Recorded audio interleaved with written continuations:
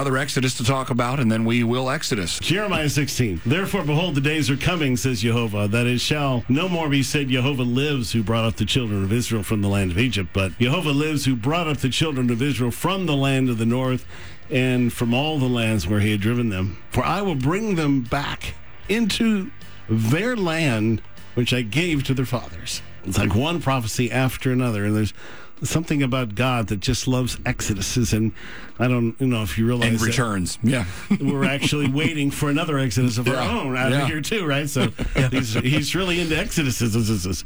So in 1963, the site of Masada was finally unearthed, and I've been there a number of times, and it's powerful. It was ignored for years because it reminded the rabbis of the failures of all the false messiahs that continually appeared after Jesus. They rejected him, so they're waiting for one that they like. And it's like sometimes you just gotta go, sorry, we were wrong.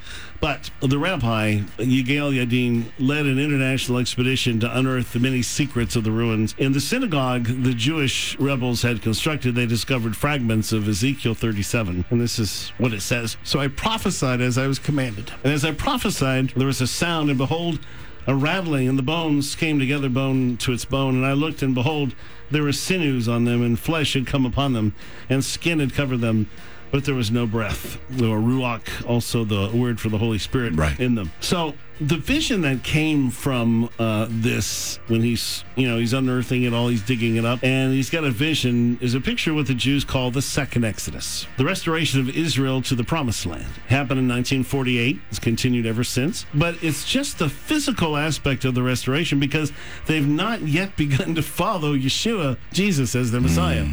Their spiritual restoration will come in fullness when the breath or ruach of God is poured out upon the nation, which is what we pray for. Yeah. Why do we come and teach on Passover? That they might hear and they might be saved. Yeah. We got a glimpse of that on June 1967 when Israel reclaimed the Temple Mount for the first time in 2,000 years. Just a glimpse, though. On that same day in America, the Jesus movement was birthed in San Francisco, bringing a revival that brought thousands of Jews to faith in their Messiah and to Yeshua, Jesus, establishing the Messianic movement here, there, and around the world. Many of those converts are now living in the land of Israel. Now, the Bible is full of prophetic scriptures that can only fit into a time like the 1,000-year reign of Christ, and the Talmud speaks a good bit on eternity. So while the first part of the second Exodus has occurred, creation of the nation of Israel, and the return of the millions of Jews, there awaits another eternal aspect to that second Exodus, when Jesus returns to take us home to heaven. So again, I don't know if we're the fourth or fifth one, but one of those Exodus, and then return along with the New Jerusalem to the new earth. So then, see, even when we go up there, it's only the Exodus back here. Yeah, it's another return. Yeah, it's just like it doesn't end. So, so that's the end of all the Exoduses. But I wanted to say what I think is fascinating for me is what I call the unending Passover. You think this teaching is like the unending Passover, but there's actually another one.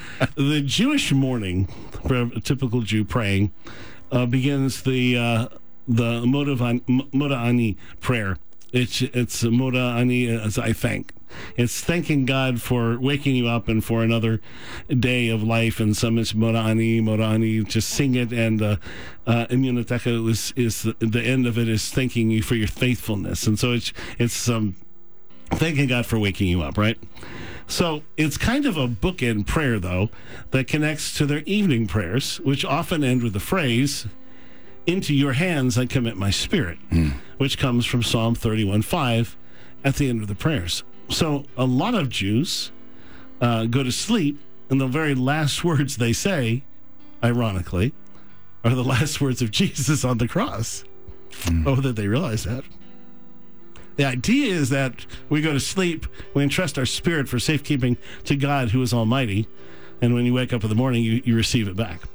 So Passover, the cross, is connected to the evening prayer prayed by so many Jews, because this verse was the same verse that Jesus cried out while dying on the cross in Luke 23. Was that tradition part of his life so much? Because that prayer isn't just like these last 1,000 years, that goes back thousands of years ago.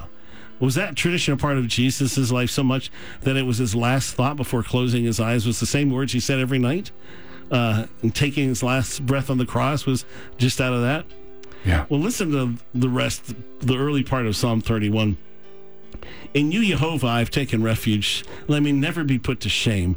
Deliver me in your righteousness. Turn your ear to me. Come quickly to my rescue. Be my rock of refuge, a strong fortress to save me. Since you are my rock and my fortress, for the sake of your name, lead me and guide me. Keep me free from the trap that is set for me, for you are my refuge. Yeah. And then the last verse, into your hands I commit my spirit. Deliver me, Jehovah, my faithful God. So the interesting parts, it's all interesting, but the Hebrew word for I commit is afkid, we'll just leave it at that, is afkid. It's closer to the idea of entrusting or depositing and reclaiming it later. All right? I commit. See, in English, commit's kind of vague, right? It really isn't this idea of a future thing. If you're committing to something, you're doing it, but you're not getting anything back. But the Hebrew word afkid is much more of I'm entrusting something, or like a depositing money, and I'm going to reclaim it later, right? So when they say into your hands I entrust, or I commit, I've afkid my spirit. The Midrash says when one entrusts his fellow with an object, even if he gives it to him when it's brand new, it will be returned to him in a tarnished condition. In other words, no matter how you give somebody something, you can't get it back brand new. Mm-hmm. When, however, God is entrusted with the spirit of man, this is in the Midrash, he's entrusted an object which is tarnished and weak, and it returns to him fresh and healthy as if it were brand new. Yeah. So this has become this prayer every night, which is B'yadaka Abki Ruach. B'yadaka Abki Ruach. Into your hands I entrust, or I commit my spirit. You will redeem me, Jehovah, God of truth. So Passover, in its simplest form, is God reaching out his hand to you, asking you to trust him with your life. We look at his faithfulness and our unfaithfulness.